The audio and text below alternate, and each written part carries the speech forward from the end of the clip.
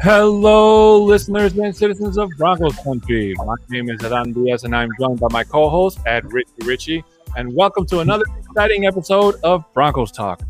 Now, folks, before we get started with today's exciting show, I just wanted to offer my condolences to the family of the tragedy that happened in Boulder, Colorado yesterday. It's a senseless attack. The country's still trying to barely heal over what happened a few weeks ago in Atlanta. So just want to let you know that our hearts are with you. Hopefully the families get justice and they get the time and healing that they deserve. Yeah, I mean, I'm up in Canada. I'm getting pretty much fairly regular updates on the situation there here as well on all the Canadian news stations. So to everyone who's impacted by that, anyone who knows someone that has been impacted by that, condolences to both you and your family. And, I hope that, over the course of time that healing can be done. And Boulder as a community, I've already seen through the news, has come together as a community to support one another, which is wonderful to see. Yeah, so we're going to try to keep today's show, the energy up, and try not to dwell on what happened in yesterday's action. So we hope you guys can match it with us and we can stay on topic. So with that being said, let's turn it into our into the story of today's show, which is we're here to talk about the GM. So to our audio listeners, if you're listening to us after the fact, if you ever want to catch us live, we stream every Tuesday at 7 o'clock Central, 8 o'clock Eastern, 4 o'clock West. I'm guessing. I'm sorry. I don't have the times with me, so always feel free to catch us live. Or if you can't be with us when we live stream, you can always watch us after the fact. You can follow us on YouTube, Twitter, and Facebook at MHRT Podcast. And if you want to reach us directly, we will give you our handles at the end of the show. So with that being said, I also want to say that there is some construction going on in the background. So if I do apologize if that comes out while Richie or I are giving our opinions. So I just want to apologize for that ahead of time. But anyway, Richie, we're heading into the end of the first round of free agency. And so far, I got to tell you that I am really happy with the moves that the GM has made in terms of all the re-signings and the acquisitions that he's made. Now, a lot of people are still kind of testy over the handling of one Phillip Lindsay and the fact that they were not able to get him back into Broncos country. But that's the thing about free agency, Richie. Sometimes you won't always be able to get everybody that you had the year before, especially when you have a new face in management coming in. They're not going to see everything in the same eyes that the previous person did. So, as much as I miss Phillip Lindsay in Broncos country, I wish him all the best in Houston and elsewhere in the future if he never gets to come back. Well, the thing that really irks me about that particular decision is that the Broncos, for whatever reason, made a decision to pick Shurmur over Phillip. Because really, that's what it comes down to. I mean, there are some legitimate comments about some of the limitations, I guess, if you want to kind of go that far in terms of Phil and his game. Some of which I think are valid. Others I think are probably overblown. However, are overblown. And I also think that as fans, we need to balance things out. So just because some of the elements of Phil's game may not have necessarily fit all of the elements of a Pat Shurmur defense, on the flip side of that, we've already seen what happened when some of our core defenders were moved on from. And our defense kind of crumbled a little bit under the lack of that leadership and cohesiveness that was formed as a result of those players all sticking together. And I think there's something to be said. I think there's a lot of people that on the team, in the locker room, all that sort of thing, that are, they're not really liking that decision. And part of me wonders if some of them may have kind of stepped in and made some private kind of comments in the background about their displeasure with not bringing Phil back. That being said, we did, the team did try to complement and bring back in another running back as a bit of a backfill. No pun intended. I just got that. See, but at the end of the day, Phillip Lindsay is a homegrown talent within the state of Colorado, and there are so few. I honestly can't recall another one off the top of my head who's born and raised and played for their home team. I mean, it just doesn't happen. Mm-hmm. So, very well said, my friend. Let's say hello to some of the people in the chat room watching us live. Mohammed Badri, yo, how's it going, my brother? Thanks for tuning in. Kenneth Booker, I loved your article that you put up earlier today. It made me cry a little bit, but it is actually kind of true. It's exciting more than anything. Our good friend Glenn Hauser, my co-host on the Mile High Roundtable podcast, he said, "How about that Peyton?" That's exactly what we're going to get into today's show. My good friend Marie saying hello. Hi, Marie. How are you? Hey, Marie. How are you doing? Yep. Ty Waikunas. I'm sorry if I mispronounced your name. Say that fast, please. Ty Waikunas. You can't do it. You can't do it. And then Miguel Santisteban, I think that's how you say it. He has a question for us, and he says, "Sup, fellas? Glad we got K-Jack. I thought they said Clackback. K-Jack back for the year. Do you think we should still get a safety in the premium rounds?" Now, it's very interesting he asked this question, Rich, because you and I were having this conversation earlier, just before we went live on the air, when I was kind of trying to get an understanding of when they say that free agency would be over, but you clarified it for me that they were talking about rounds. So that's something that's a perspective I didn't really get at first, but then when you explained it to me, it made a lot of sense. So now the NFL is starting to shift into the second and third rounds. So it's kind of like the draft, where you kind of start, seeing what's left in the litter, seeing which teams aren't going to re-sign certain players and who's, mulling around in free agency. So there could be some hidden gems out there in in free agency for the Broncos to get. Now, since they re-signed Jackson back on this team, and they're probably going to bring back Will Parks, I don't think that they'll get another safety in free agency. I could be wrong. They could try to target maybe the draft, but if I had to guess, I would probably say maybe third or fourth roundish kind of safety help, and then try to see where Peyton goes in the draft. Yeah. So with regards to, I'll answer the question first, and I'll kind of cover off some of the, the add-ons that you kind of threw in there for me. I just, to be completely honest, I was in the very, very small minority in Broncos country who actually did not want Kareem Jackson back. I would have much rather us gone after a different player, one of a few. I had to double check to see if some of the guys that I wanted were still available in free agency as of today, because that's when we brought him back in. However, it's just, I was in a small minority, and I know there's a few others in Broncos country that are kind of with me, but we're basically the silent few in terms of where we stood there. I don't think that it completely precludes us from taking a safety in any of the premium rounds at all. I think when you look at the safety position on the Broncos, my first question back to you, Miguel, and by the way, thank you very much for joining us today. I very much appreciate it. I believe Kareem is only back on a one-year deal. I have to double check the contract details, but it came out literally just before we came on the air, at least for me. I was super busy at work today. And so I couldn't check out the contract details before the show. But I have to assume that when you look at our contract, at his contract details, which I assume is a one-year deal, and on top of that, when you look at the depth that's behind Kareem Jackson, I like, safety absolutely should be on the table for us 100%, because at best, Kareem's maybe here for a year or two.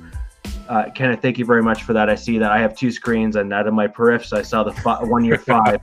So I appreciate that, Kenneth. Thank you.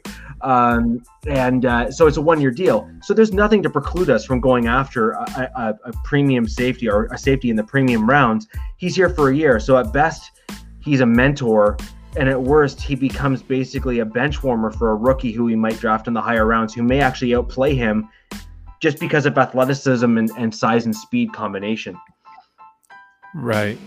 Fallen Angels, welcome to the show, my friend. Thank you for being with us here today. Fallen he says Angels. Fallen Angels. Oh, that's right. Fallen Angels. Yeah. I stand corrected. Yeah. He asks, with Fairley hurt, what is the plan? Now, if I remember reading this correctly, Fairley had an procedure done on his back, and that kept him away from his pro day. So I don't really know if I can answer your question because I'm not a huge college guy. So I don't know right now. There's not a solid decision where the Broncos might go in terms of draft. They could, if they feel they have all their pieces, they could decide to trade back and, try to get closer picks together where they can do how they did with Dalton Risner and Drew Lock. Or I don't see them trading up, because there's not really a big necessity for them to do so. So if I had to guess, I would probably say that they would probably go after Micah Parsons, a middle linebacker, who is, some people are high on him, some people aren't, but it's also being said that the Broncos don't have to go for that type of player that high. They can trade back, and that caliber type of linebacker will still be towards the end of the first round. Yeah, so I've heard some interesting. So first, there's a lot to unpack there as well. Throwing a lot at me today. Thanks. There's kind of a few different kind of lanes that we can take in as a team. So one of them is to stay put and draft who we would like to at number 9. I think at this point for me, I personally would probably lean more towards like a Rashad Slater or Penny Sewell. That's a pipe dream, but hey, I can hope and dream, right? So, so I would personally like to draft an offensive tackle at that premium spot, because I believe that at pick 9, I think most of the quarterbacks that we would want would probably be gone. Yes, there's thumbs up down here somewhere. If we can go ahead and click that, that'd be wonderful. So I think an offensive tackle, given our current circumstances, is probably the best avenue for us to go to bolster our team. Juwan James is a coin flip at best, considering potential injuries and whatnot. And then there's the other avenues that we could go down, which is, I'm not discounting us completely trading up 6'10". I'm not. I firmly believe that it is a legitimate possibility that we could trade up if George Paton is basically riding with Locke but not willing to back him for the remainder of this year. I think it's a legitimate possibility. We already know that he went in on attempting to obtain Matt Stafford.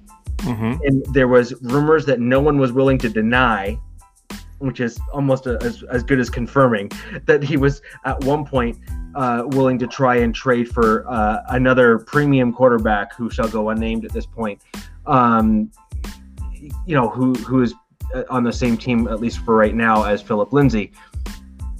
And that was never hidden from anybody, and everyone kind of knew that was a legitimate possibility. So if we were willing to trade or try to go after these other quarterbacks who we would all argue are probably better at Drew Lock at this stage of his career, why wouldn't we trade up for a quarterback if our GM is clearly willing to try and go after someone who he feels is better?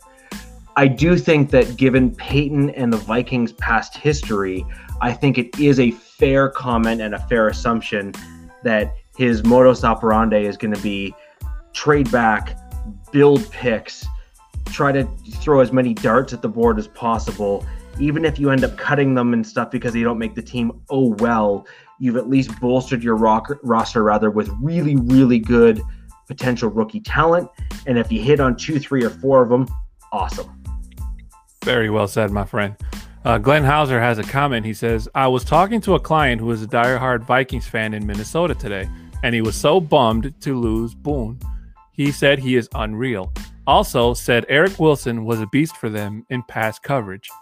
So I don't really know who Eric Wilson is. I've been seeing his name a lot on Twitter these last couple of days.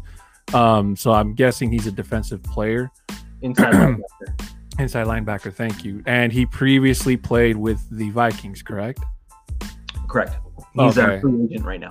Okay, he's a free agent. So the Broncos have $27 million left in cap space, Rich. So that's still a good amount of money for them to play around with if they choose to do so. As far as Boone goes, I've seen highlights of him play. He got more playing time when Cook was hurt, and it was him and was it Madison, the backup running back, when they had to sub in for when Cook was hurt with a groin injury last season. So Boone can be explosive and he can be a bit of a highlight reel, but I don't believe he was brought in to take over for Philip Lindsay. I think he was brought in more to take over the role from Royce Freeman, who, now that you have a player like Boone who can play both running back if need to and be a really good special teams player from what we saw in his tape, that you can move on from a guy like Royce Freeman if you choose to do so. And as far as getting somebody like Eric Wilson, if you have good enough tape on him and he can give you a good price, I think that Peyton can bring him on board and try to adapt him into a Vic Fangio defense. Now, with that being said, I did read an article earlier today that said that maybe Peyton shouldn't go wasting every single dollar available in cap space to try to save some money for next season. And that way, in terms of, you have a little bit more money in the piggy bank to restructure whoever contract is going to be up next year. But with the big TV deal that came out a couple weeks ago, I don't think a lot of teams are going to be that cap space starved. And, with the cap going up little by little, we've seen that George Payton can do a lot with not so much a little bit, but with just enough. So I think they'll be fine on that aspect. But hey, if he's got a good feeling about Eric Wilson, I say bring him on.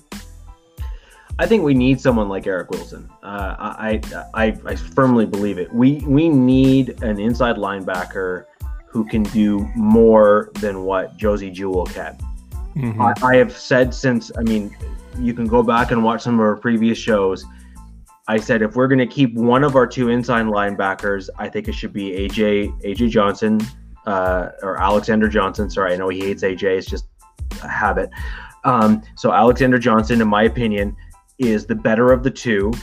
At the same time, though, there's still deficiencies with both. And in today's NFL, particularly in our division, when we play the Chiefs twice, and we have other receivers and tight ends in our division who are, we'll just say, top 3, top 4 in the league, in Waller on the Raiders as well. Mm-hmm. We need guys and we need linebackers that can keep up and pass pro against people like that. And so from my perspective, I think we need an Eric Wilson, and that also puts us in a better position in the draft. We're not then looking at Parsons as being our only option then and saying, well, we got to make sure we position ourselves in the first round, because if he's not going to leave the first, we need to make sure that we get him, and we don't miss out on him, because if we don't get him, there's no guarantee that an inside linebacker that can also coverage is going to be at our pick in the second round, just the way things are going. This is a copycat league in the NFL, and so many people are going to look at, in particular, if we're going to be honest, what happened in the Super Bowl. Interior defensive line pressure coupled with mobile coverage linebackers in the secondary, that helped take out Mahomes' first read. And that's going to be a form of a blueprint going forward. And that's going to – what really kills us is the Chargers. They found their quarterback too. And he was making some excellent decisions with the football during the year. And we need to have an answer for that. And that really is going to be the answer. So we need that interior linebacking core to be better. Very well said, my friend. Kevin Dandino, thanks for watching the show. He says, The question is, can we get a quarterback who can help Drew Lock improve Price from as well as push him? A new rookie quarterback couldn't do those things. We also need someone who can step in and try to salvage the season if Drew doesn't improve halfway through the season. Now, while that's a pretty well said statement there, Rich, it can kind of go. I mean, that would have made a little bit more sense going towards the front. But go ahead. You want to say something? Yeah, sorry. I just want to quickly go back to Eric Wilson. I was actually watching a lot of his tape after I kind of saw his name bounce around a few times, and he is absolutely someone we should target. However, when it comes to stats and numbers, the one thing and the one reason I think he's still available, because you think someone who can run and cover and do all these things, like, you know, they should have gone like the first 5 minutes of free agency, right? Is he had by far his best year, and it wasn't even close in 2020. So teams and GMs, I think, are in a bit of a position with him where they're saying, was 2020 the exception or is it the new rule? And I think that's why he's still available. Now, I think from the Broncos' perspective, we should take that risk. However, I think that's one of the big reasons why he's still available, and frankly, why I think we can probably get him at a reasonable price. Sorry, go ahead with the question. Yeah. So the thing about that, Kevin, what I was alluding to was this probably would have been a bigger priority at the beginning of free agency when the quarterback free agency market was bigger. Most of the free agency quarterbacks are gone in terms of, you know, the bigger names. The only big name left out there that I can think of off the top of my head in terms of veterancy would be Alex Smith. So if you bring a guy in like Alex Smith, then you kind of have to either decide what you're going to do with Brett Rypien or Jeff Driscoll in terms of, I believe they're still under contract, if I'm not mistaken. So it's either they restructure or you cut one of them. And if it's a cap hit, you take it. And then you bring in Alex Smith. And then let's say you stay with Rypien. Rypien would be the third quarterback playing in the behind Smith and Drew Lock. So if it hasn't happened yet, it's probably because maybe, just maybe, Peyton might have his eye on a quarterback in the draft. Not so much in the first round, maybe somebody who falls in the second or third round. And, you know, maybe he doesn't want to crowd the quarterback room. I mean, I don't know. But as we saw what happened last year against the New Orleans Saints game, and Rich and I talked about this earlier, apparently you can have 3 or 4 quarterbacks and the league can just snap their fingers and all of them will not be able to play. So with that being said, I would like to have some type of veterancy behind Drew Lock to kind of mentor him. Do I think that you can get that from Alex Smith? Maybe. But Alex Smith has kind of shown that he doesn't just want to be a backup. He kind of wants to still play. You know, maybe not so much a starter like he did in Washington. And maybe Washington didn't see enough out of him because otherwise they would have kept him on instead of going after Fitzmagic. But I just think that Drew Lock, whatever it is, Drew Lock has to, if he gets to start, he has to be on his A game because all those mistakes he made last season, if they carry over, will not be tolerated this time around. So just to speak directly to the question, I'm not convinced that our GM is being given the direction to target someone to really push Drew. Part of you has to remember that John Elway was the one who drafted Drew Lock, and John is still there. So, you know, he was demoted upwards where he actually got a promotion yet brought in a GM below him. Mm-hmm. And so it's quite possible that John Elway is still pushing his last year to say, that was a quarterback I drafted. I'd like to give him all of the opportunity before I leave to succeed. And it's possible just due to organizational respect that John Elway might be given that. Speculation, but still possible. Now, with regards to a rookie quarterback, I'm not convinced that a rookie quarterback wouldn't push Drew. I don't know why you would ever think that a rookie quarterback couldn't push Drew Lock at this stage in his developmental curve. It is quite possible that a rookie quarterback could absolutely push Drew Lock if they fit the Pat Shurmur system better than Drew does. Mm-hmm. You know, if a rookie quarterback comes in and is able to process things faster than Drew in terms of digesting the plays in front of him and the coverages in front of him, it is quite possible that you're going to have a quarterback that's going to perform pretty much like we all wanted Drew to perform, which is show us that you can be more good than bad, and then make some really boneheaded mistakes where the fans are like, oh, come on, rookie. And we accept that from a rookie quarterback. What we don't accept or expect that from is someone who's in year 2, who is a second round pick.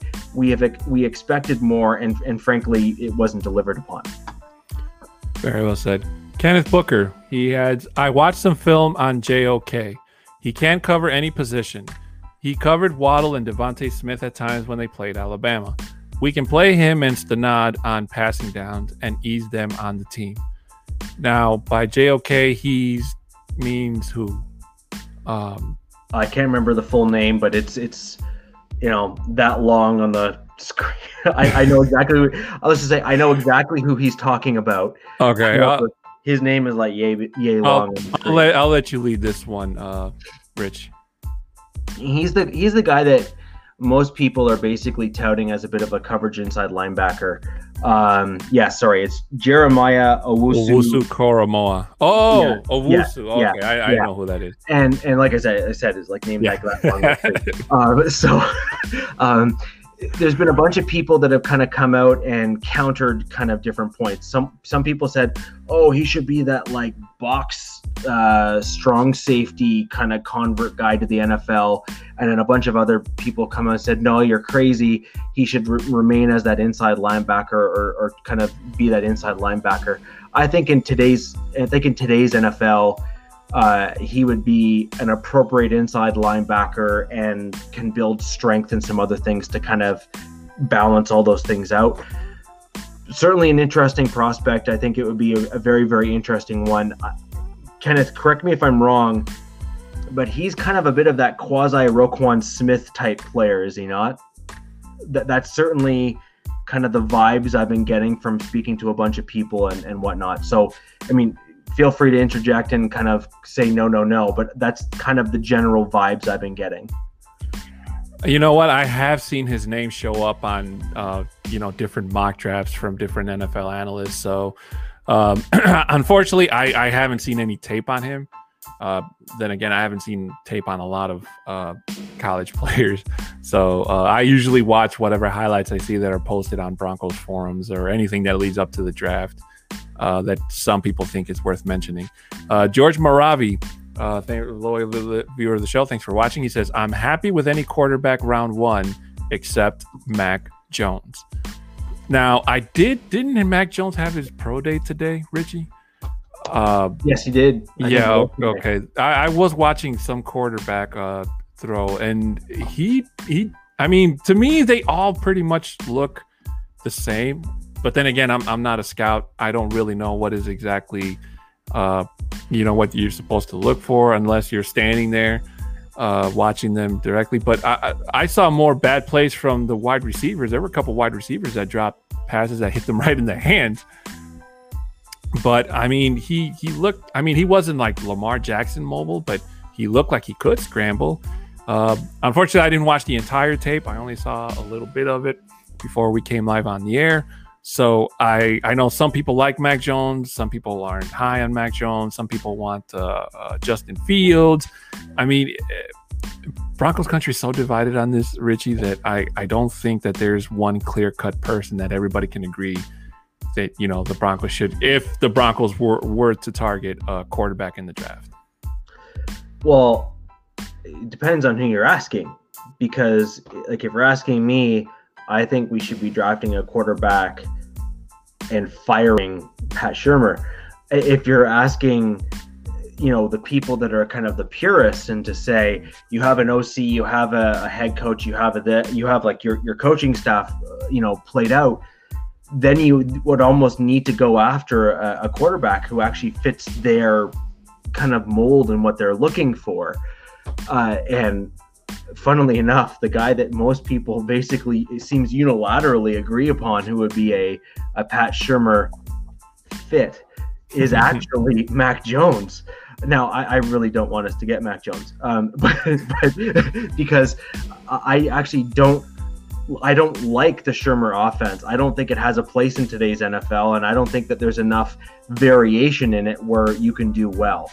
I mean, unless you have a Peyton Manning, Drew Brees, Aaron Rodgers, or Tom Brady or Ben Roethlisberger in their prime, who can literally, basically step up to the line and say, I know all three variations that are going to come from this defense. I'm good.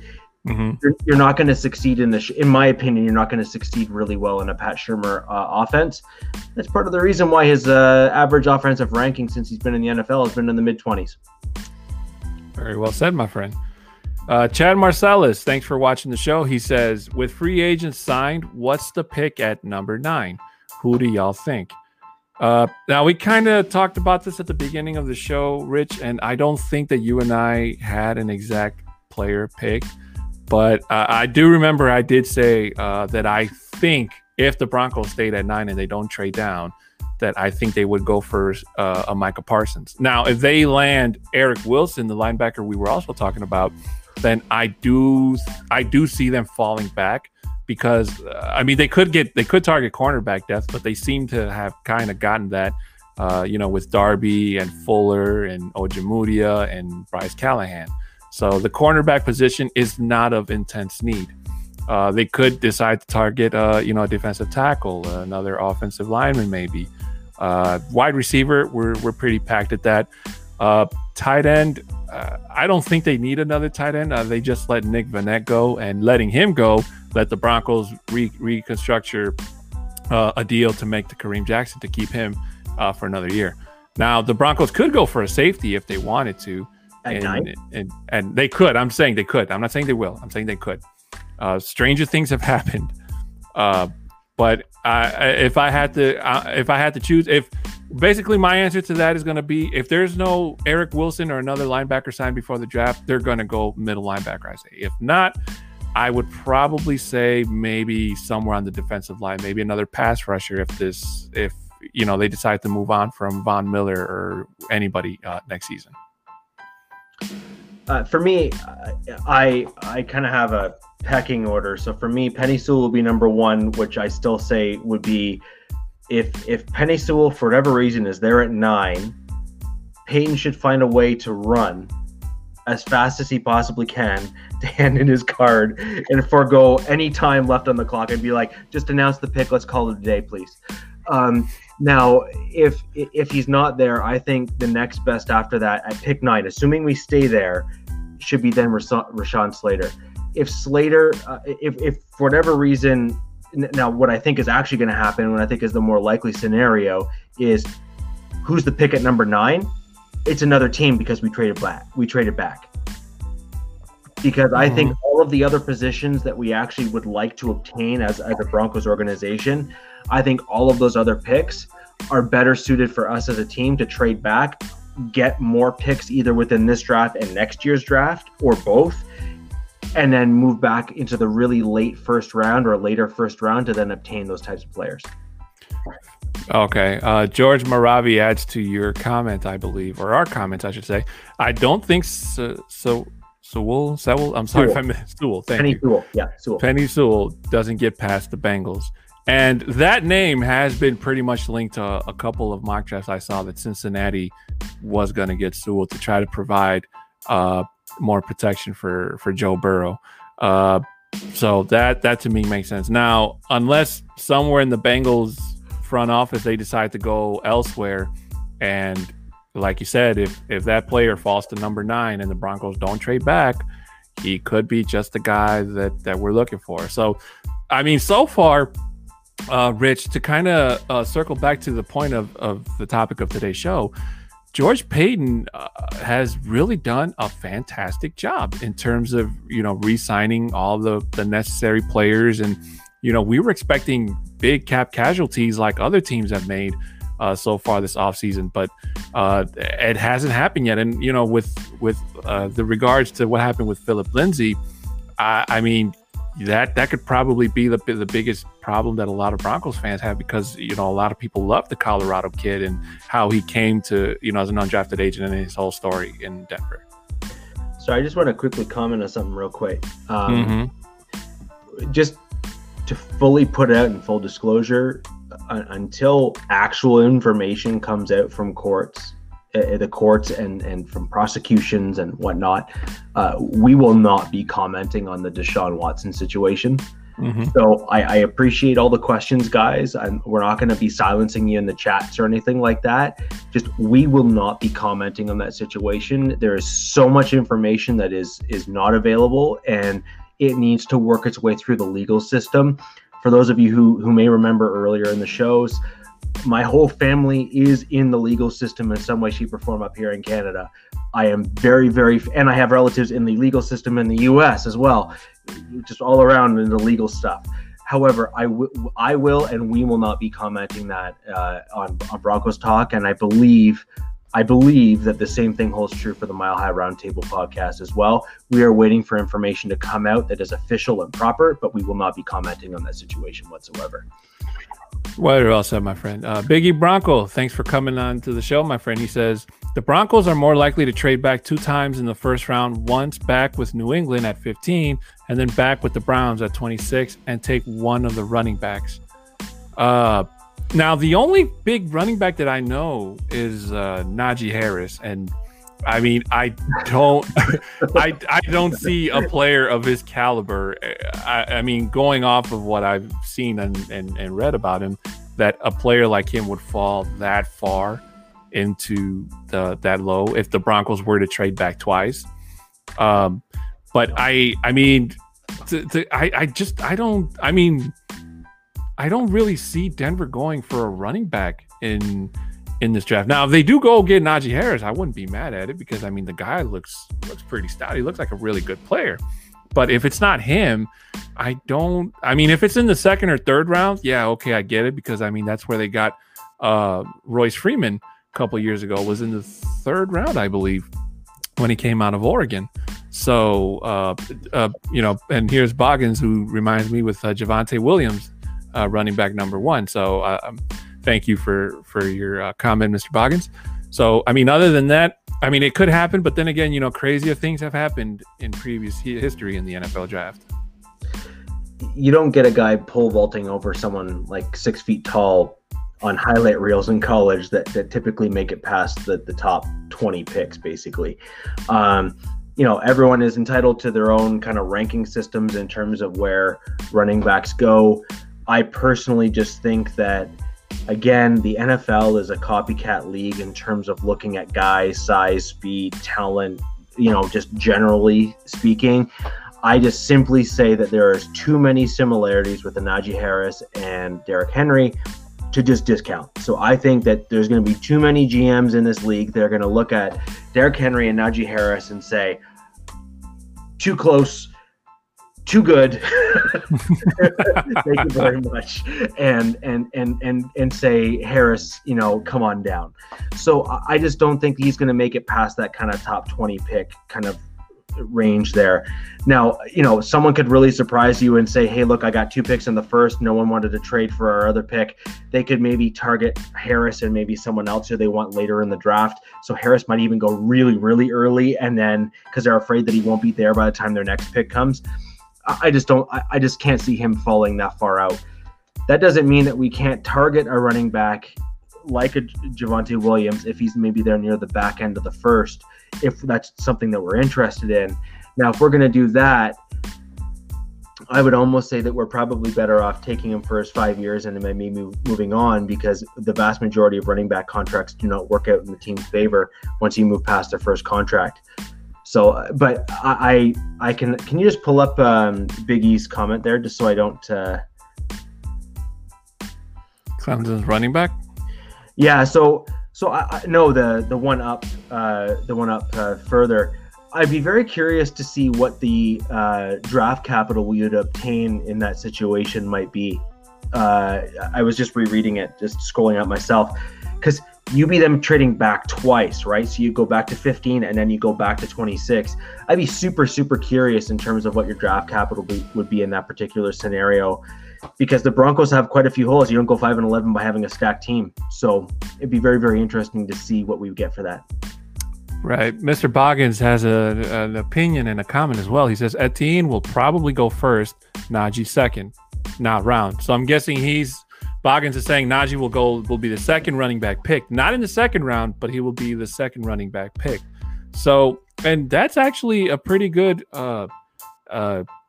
guess by Boggins. I mean, I can't remember. I think Ezekiel Elliott was the last running back picked in the first round, if I'm not mistaken, within the last couple of years.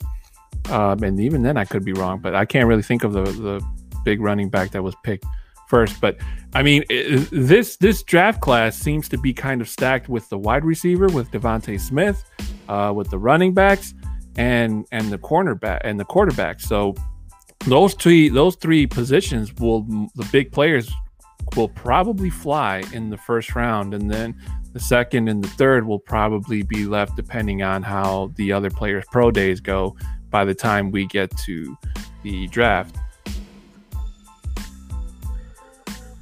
So if we ended up with that, I'm not sure I would be okay with that. For me, I would rather us obtain next year's draft picks from some of those teams to bring with us into next year. Because I think when you look at kind of where we're at, first off, this year's draft class for interior defensive line is pretty weak. And when you look at our overall depth in those positions, we could really use some of that. And so I would rather push that out to maybe next year where we can maybe bolster those position groups on the interior. So I would almost be okay with New England giving up a higher round draft pick, but next year, so that we kind of bolster that. And also hopes that Belichick has completely blundered his free agencies and free agent pickups, because he's trying to basically build his team through free agency rather than, actually drafting well. Although betting against Belichick and pulling in free agents is not necessarily a good bet, because he's typically done really well. By the way, I actually forgot to read Biggie Broncos comment. He says, we would walk away with New England's second round pick and a fourth round pick and the Browns' second round pick and one of their fourth round pick or fourth I think he said fourth. I think he was getting picks. Fourth round pick or third round picks. Yeah, right. So that's where my comment came from, right? Mm-hmm. That comment basically assumes that we're basically consolidating all that draft capital into this year's draft and not shuffling anything back to next year. And I think dispersing it between the two would probably be better for us. Yeah. Kenneth Booker, thank you so much for clarification. Josh Jacobs went late in the first round, and he's actually right. I totally forgot about Josh Jacobs, current running back for the Las Vegas Raiders. Albert Knoppers, he says, hello guys, sorry being late from work. It's all right, brother. Thank you for coming in and tuning in, and hope you're enjoying the show. Biggie Bronco says Barkley for the Giants. Well, that's actually true. Saquon Barkley was it first. See, I'm forgetting all these big name players because so many players were injured last year, Rich. And I'm trying to remember. Albert Knoppers also adds, isn't our defense looking scary as of now? And that's actually true, Albert. On paper, our defense looks very, very legitimate and very, very scary. But you also have to keep in mind that this is the same mentality we went into last offseason, where our defense looked great on paper, and it only took one domino, and that whole thing came crashing down. The injury bug was just like a swarm, So if it's one thing we need to concentrate on this season, it's having depth in case a big name player goes down, you have somebody to cover him, and then vice versa to cover that one. We don't want to be caught off guard with these injuries if they happen to come back and bite us in the behind again. Right. I agree. And last year we had 6 defensive backs on IR by the end of the year. The one thing that I've said consistently is at some point our team needs to look at our strength and conditioning coaches and say, what's going on? Like, you cannot have that many injuries on a team and be okay with it. Like you just can't. Right. No, I totally agree with you, Rich. And Kenneth Booker adds, Jacobs and Gordon are drinking buddies. I wouldn't put it past them. I mean, they're division rivals, but, in the offseason, hey, you can be friends, right? George Moravi, he adds, bad clock management, rookie wide receivers, inconsistent quarterback play, no D-line, no cornerbacks, best player on O and D injured isn't a winning formula. And I mean, there's truth to that, Rich. I mean, he's right. All of those things happened to Denver in the course of 17 weeks. Well, 16 because 1 week they don't play. And that was all a contributing factor to how the Broncos ended up in the state that they were in. But on the other hand, Vic Fangio was able to pull a defense and hold it to the best that he could with just with just a bunch of tape and a little bit of prayer. Because, I mean, can you say the same thing if we still had Vance Joseph? Can Vance Joseph go into a season like that and come back with the record that Denver had?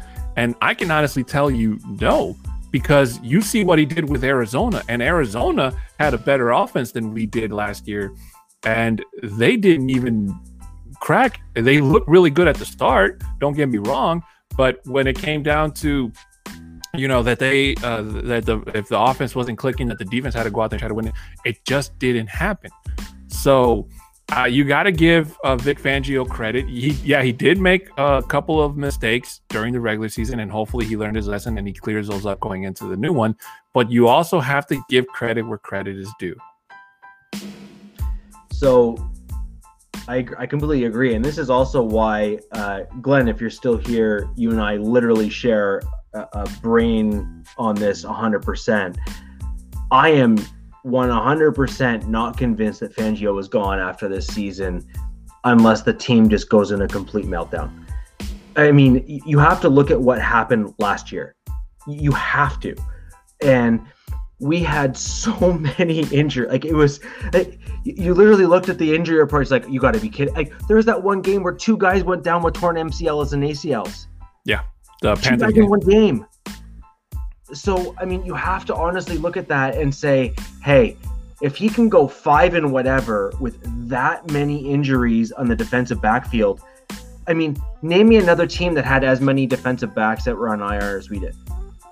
And also tell me a coach who had a undrafted free agent rookie who came in, who was on another team's practice squad, who was brought in by Fangio, who they had like 4 or 5 days of effectively, learning the completely different, like the defensive playbook, who came in and made plays. Mm-hmm. Like, actually made plays, like played exactly. That speaks volumes of the quality of coaching that we have on this team on the defensive side of the ball. I'm not going to defend anything on special teams, and I'm not going to defend anything on the offensive side of the ball. However, you have to give the credit where credit is due. Our head coach and his defensive staff are amongst the league's best, if not in the league's best. And you know how you know that? His coaching staff is being poached to become defensive coordinators in other teams. And there's at least 3 or 4 other teams in the NFL who are quite literally stealing our defensive coaches' kind of approach to the game and implementing it in their teams. Very well said, my friend. Jason O'Neill, thank you for coming on, my friend. He says, good evening, guys, and Broncos country. With all the acquisitions and the re-signed players, are the Broncos more inclined to trade back? Thanks. We kind of got into, you're probably just joining us now, Jason, but we did touch on this topic earlier in the show, so we'll give you a little bit of a recap because we're running kind of short on time. I do believe that if the Broncos get their middle linebacker in free agency, which is Eric Wilson, a guy who's been named that the Broncos should go out and sign, then I do believe that George Paton will probably feel that most of his spots are covered, and then he could decide to maybe go for a defensive tackle. I know I brought out safety earlier, Rich, and you gave me my own eyebrow signature right back at me. So I'm not going to go towards that. I'm not going to go that way again. I learned my lesson. But That's pretty much my answer to you, Jason. Before I turn it over to Rich, is I'm going to say middle linebacker for the draft, and if that's not answered by the draft, then I'm going to say somewhere on the defensive line, either pass rush or nose tackle, maybe defensive tackle. Yeah. In Fangio's system, there is not much difference between the two safeties, generally speaking, in terms of how they play. So in other defensive schemes, there's a very, very large gap in difference between the prototypical free safety and strong safety positions. In Fangio's defense, they are very, very, very similar. If not, you want them to almost be indistinguishable in terms of how they play. So just that's why I was saying no to safety in the first round, because I don't think there's any generational talent in this particular draft in terms of the safety position. And I also think that there's a whole whack of the safeties that are literally all within kind of that like secondary tier. And I think that they'll be available in the second and third round. So I think we should probably target them somewhere in those rounds there. In terms of my opinion, I would like us to bolster our offensive line on the tackle position, because that's where you typically find, or you have to find, that premium player at that particular position. So I would rather that we go after and target Pipe Dream, Penny Sewell, likely not there when we pick, and then the next one for me would then be Rashawn Slater. So that would be my ideal spot. And I know Boggins is all high on Pitts. But I just, there's a very large part of me that just cannot justify picking a tight end that high, even though I absolutely agree that when you watch his tape, it is unbelievable. I mean, just, you look and say, so I agree. I just can't do it. I just can't. Hey, I've seen the same tape you have, Rich, and let me tell you, that man does not look like he can play just tight end. He looks he's way more than a tight end, and I agree with that. It's just I just can't do it. He could be that Swift knife player that the Broncos are looking for, So I mean, I wouldn't be mad at it, because it wouldn't be like the Broncos are filling in a giant gap. Although, with me saying that, they did just let go of Nick Vannett to make room in salary cap space to sign Kareem Jackson, as I stated earlier. So, to Jason O'Neill's comment here, where he says, we can't be the Bears and have 9 tight ends. LOL. So, I mean, you could use them for depth. And I mean, if you could bring what we saw in that tape to Denver, man, that could be a really, really good offense. Well, Jason, it's better than being the Cowboys and thinking you can fix defensive problems by signing wide receivers in the first round, right? So I saw your comment also in the chat. I completely agree that I'm a huge proponent of bolstering our offensive line. We've seen so much inconsistency and or unavailability from Ja'Wuan James that we can't rely on him being there. We just saw Wilkinson likely signing with the Bears. If he hasn't already, I haven't been able to get onto the web here since we've been on the show, but the odds are is that he is likely signed with the Bears, because that was what all the kind of the arrows were pointing towards. So that leaves us with Calvin Anderson, who I really like. I absolutely love him as a player. I think he's shown heart. I think he's shown desire. The challenge that we had, or I had at least, with Anderson was when he played on the right-hand side, he did not look that great. However, when he filled on the left-hand side for Garrett Bowles, I was really, really impressed. So I would like to see Anderson learn to flip his technique, and I'm hoping Munchak can help him with that. So maybe he can be that swing tackle for us, but then we're still looking and seeking out our long-term starter, because let's just be honest, Ja'Wuan James ain't it. By the way, Rich and I would like to thank Elijah Wilkinson for finally leaving Denver and signing with the Bears. We wish you all the best of luck, man. Don't. Can someone find out if they unless they already know, did they sign him as a guard or a tackle? Because if they sign him as a guard, I actually think he'll do well. If they sign him as a tackle, I hope he played the Bears this year because that'll be fun. Yeah, well, that's the thing. I mean, that'll all depend. I mean, he made a decent guard. Don't get me wrong, but the fact that they think that they can use him as a right tackle, like Mike Munchak tried to do, I mean, that'll be interesting to see. But I think only time will tell how their offensive coordinator, offensive line coach, will decide to use him. So it'll be interesting to see. Great. Correct me if I'm wrong. I had a bit of a mental space. The Steelers and the Bears are in the same division, are they not? No. No? No. One's NFC, one's AFC. Oh, okay.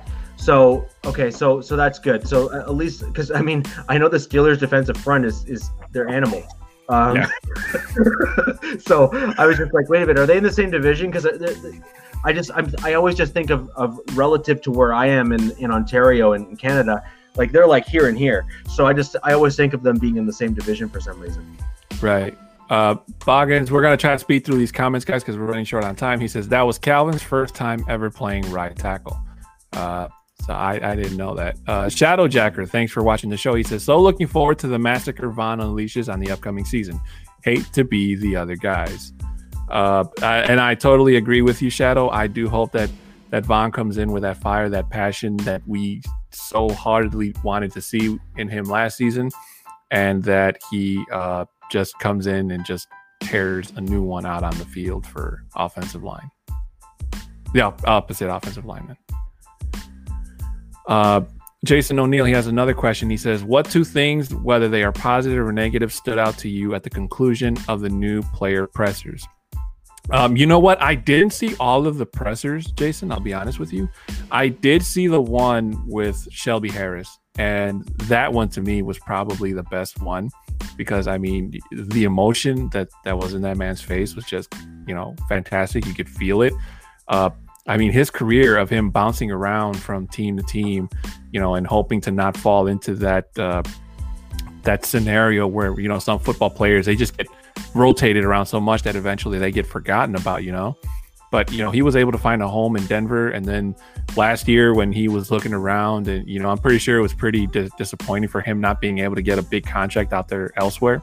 And for Denver to welcome him back with a 1-year contract. And now he has a multi-year contract with Denver. So to me, that was probably the best one out of all the pressers so far. Shelby's was my favorite. I've always said all along I wanted us to bring Shelby back. I actually like his contract. I think it's relatively fair, especially given the salary cap, because I think given his performance, actually going back to the Eric Wilson inside linebacker piece, that was Shelby's issue as well, is that he kind of slowly progressed and showed progress, but he needed 2 years stacked one on top of another to kind of show that 1 year wasn't something that was a fluke, right? Mm-hmm. And so he showed 2 years back to back that this is actually his norm now. This is what you can expect from Shelby Harris. And so I actually think that his contract was fair given the circumstances. And I'm glad, I'm super happy that he's here for at minimum the next 2 years. Now, with regards to Eric Wilson, that's his problem right now, is that he showed 1 year and he's kind of in the Shelby Harris year of last year, right? Where he needs to now show that his play last season in Minnesota was the same as it is this season. But in terms of our pressers, Shelby Harris's was far and away my favorite. Right. We're going to take this question before we end the show tonight, and it's from Kale Wright. Kale, I don't remember seeing your name before, so thanks for watching the show. He asks us, where do you rank our defense among the league after bolstering our secondary and bringing back Von? Now, this is actually a very interesting question here, Rich, and I'm pretty sure I always say that, but I'm surprised that the Broncos defense, the re-signings, hasn't made a lot of analysts' top choice, because it seems like from what I've seen the last couple of days, they're always talking about, the big deal that the Giants made with Amari Jackson, or the Bengals did with William Jackson, or Shaquille Griffin going to the Jaguars or whatever. But nobody's really talking about Denver. So to me, I take that as a sign of, okay, nobody wants to be on the hype train like they were last year, with one Colin Cowherd saying that, the Broncos were going to be a dark horse, and, everybody getting on the Broncos hype train just to be disappointed. So A part of me is kind of like gets a little frustrated because I feel like the Broncos aren't getting any love, but at the same time, I'm like, you know what? Maybe we don't want to be in the limelight, so then we can actually go out there and prove what this Broncos defense can really do with all these all pros that you have in Kyle Fuller, Bryce Callahan, Kareem Jackson's back, Justin Simmons, Von Miller. I mean, the defensive names on the paper is just super dangerous. And if they can go out there and put some work and turn some heads, I think that the league is in for a very big surprise. I'm a little different. So my take is we've let Walker go, basically. We haven't brought him back. I think we need additional interior defensive line help because the interior defensive line will help the secondary do their job better. Getting more pressure up the middle is the fastest way to get to the quarterback, is right up the middle of the field. So we need Draymond Jones to take major steps forward because he has quite a bit of work to do in order to take that next leap. And we then also at that point will need another defensive end, either to be the Batman to Draymond's Robin in terms of in that depth there at the defensive end spot. So one way or another, we need that interior push, in my opinion. I also think we need to remember that Mike Purcell got hurt last year. So that interior run stuffer that we're used to, Mike Purcell has been amazing, but he is coming off an injury, so we're really not sure where he's going to be when he comes back right away.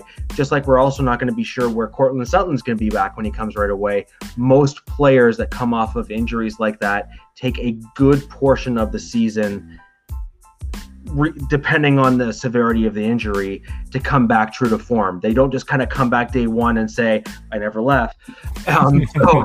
So I think we need to be very, very mindful of that when we're looking at some of our returning players from injury and being patient as fans, knowing that they're people too. Their injuries are going to take time to heal, and despite the fact that they are professional athletes and are getting some of the best medical care that money can buy, so to speak, we need to give them some patience in order to come back to proper football shape and adjust to getting hit, tackled, and all those other things. So I'm more of the opinion, and I'm a little bit more reserved, I think, than you are. I think that we're going to be hopefully in better shape than we were last year, just because I think the talent that is there, particularly at the beginning of the year, is superior to where we were last year. However, with so many players returning from injury that were starters last year, and so many of the players that we brought in have been known to be injured over the course of their career, I just think that I am a little bit more cautiously optimistic rather than actually optimistic. Okay, my friend. And with that, folks, that's going to do it for me and Richie today. Jason O'Neill adds, Orange Crush, the thumbs up before you leave, guys. Thanks, guys, and keep up the great work. # Go Broncos, # MI. So, guys, if you like what Richie and I have brought to you today, please make sure you hit that thumbs up video. It lets us know that you enjoy the content that Richie and I bring you once a week, and also on the Mile High Roundtable podcast. So with that being said, thank you to everybody who joined us today. I'm going to try to read as many names as I can. Vic, Mr. Boggins, Cale Wright, Kenneth Booker, thank you so much for coming. Miguel, Jason, George, Albert, my friend Marie, thank you so much. And anybody that I may have missed, I do apologize. Biggie, Bronco, George, I don't know if I said your name. And Glenn, of course, thank you so much for stopping by. Thank you to everybody that was able to come in and join us live. If you're listening to us after the fact on audio, make sure you give us a like and follow if you enjoy the show. Also, if you want to be a monthly supporter, like our good friend Chris Hernandez, shout out to you, Chris. Please, and on Anchor, we more than welcome your donation. Thank you so much. And with that being said, Rich, do you have anything to add before we go? Yeah, Boggins, you and I can talk later about that last comment that we made. Feel free to send me a tweet or something, and we'll go through it. Yeah, I really appreciate you guys stopping in. I really appreciate all the questions. Please like and share this video. It really, really does help the show grow, get additional viewers. Twitter, Facebook, please share so that we can get more people in. Love the questions, and I want to keep them coming. having a live audience and getting people involved is always a benefit to the show. So I really appreciate it. You guys have yourself a great night. Go Broncos. That's right. Go Broncos. And before I forget, make sure you follow us at MHRT Podcast on Facebook and YouTube, and follow us on Twitter at MHRT Podcast. If you want to follow us directly, my Twitter handle is at A6'10 Mexican, number 6F1 FT10 Mexican. My co-host at Richie Rich at RICHIRICHEH. You can give us a personal follow there. Thank you, everybody. Good night. We'll see you all next week. Go Broncos. Thank you, guys.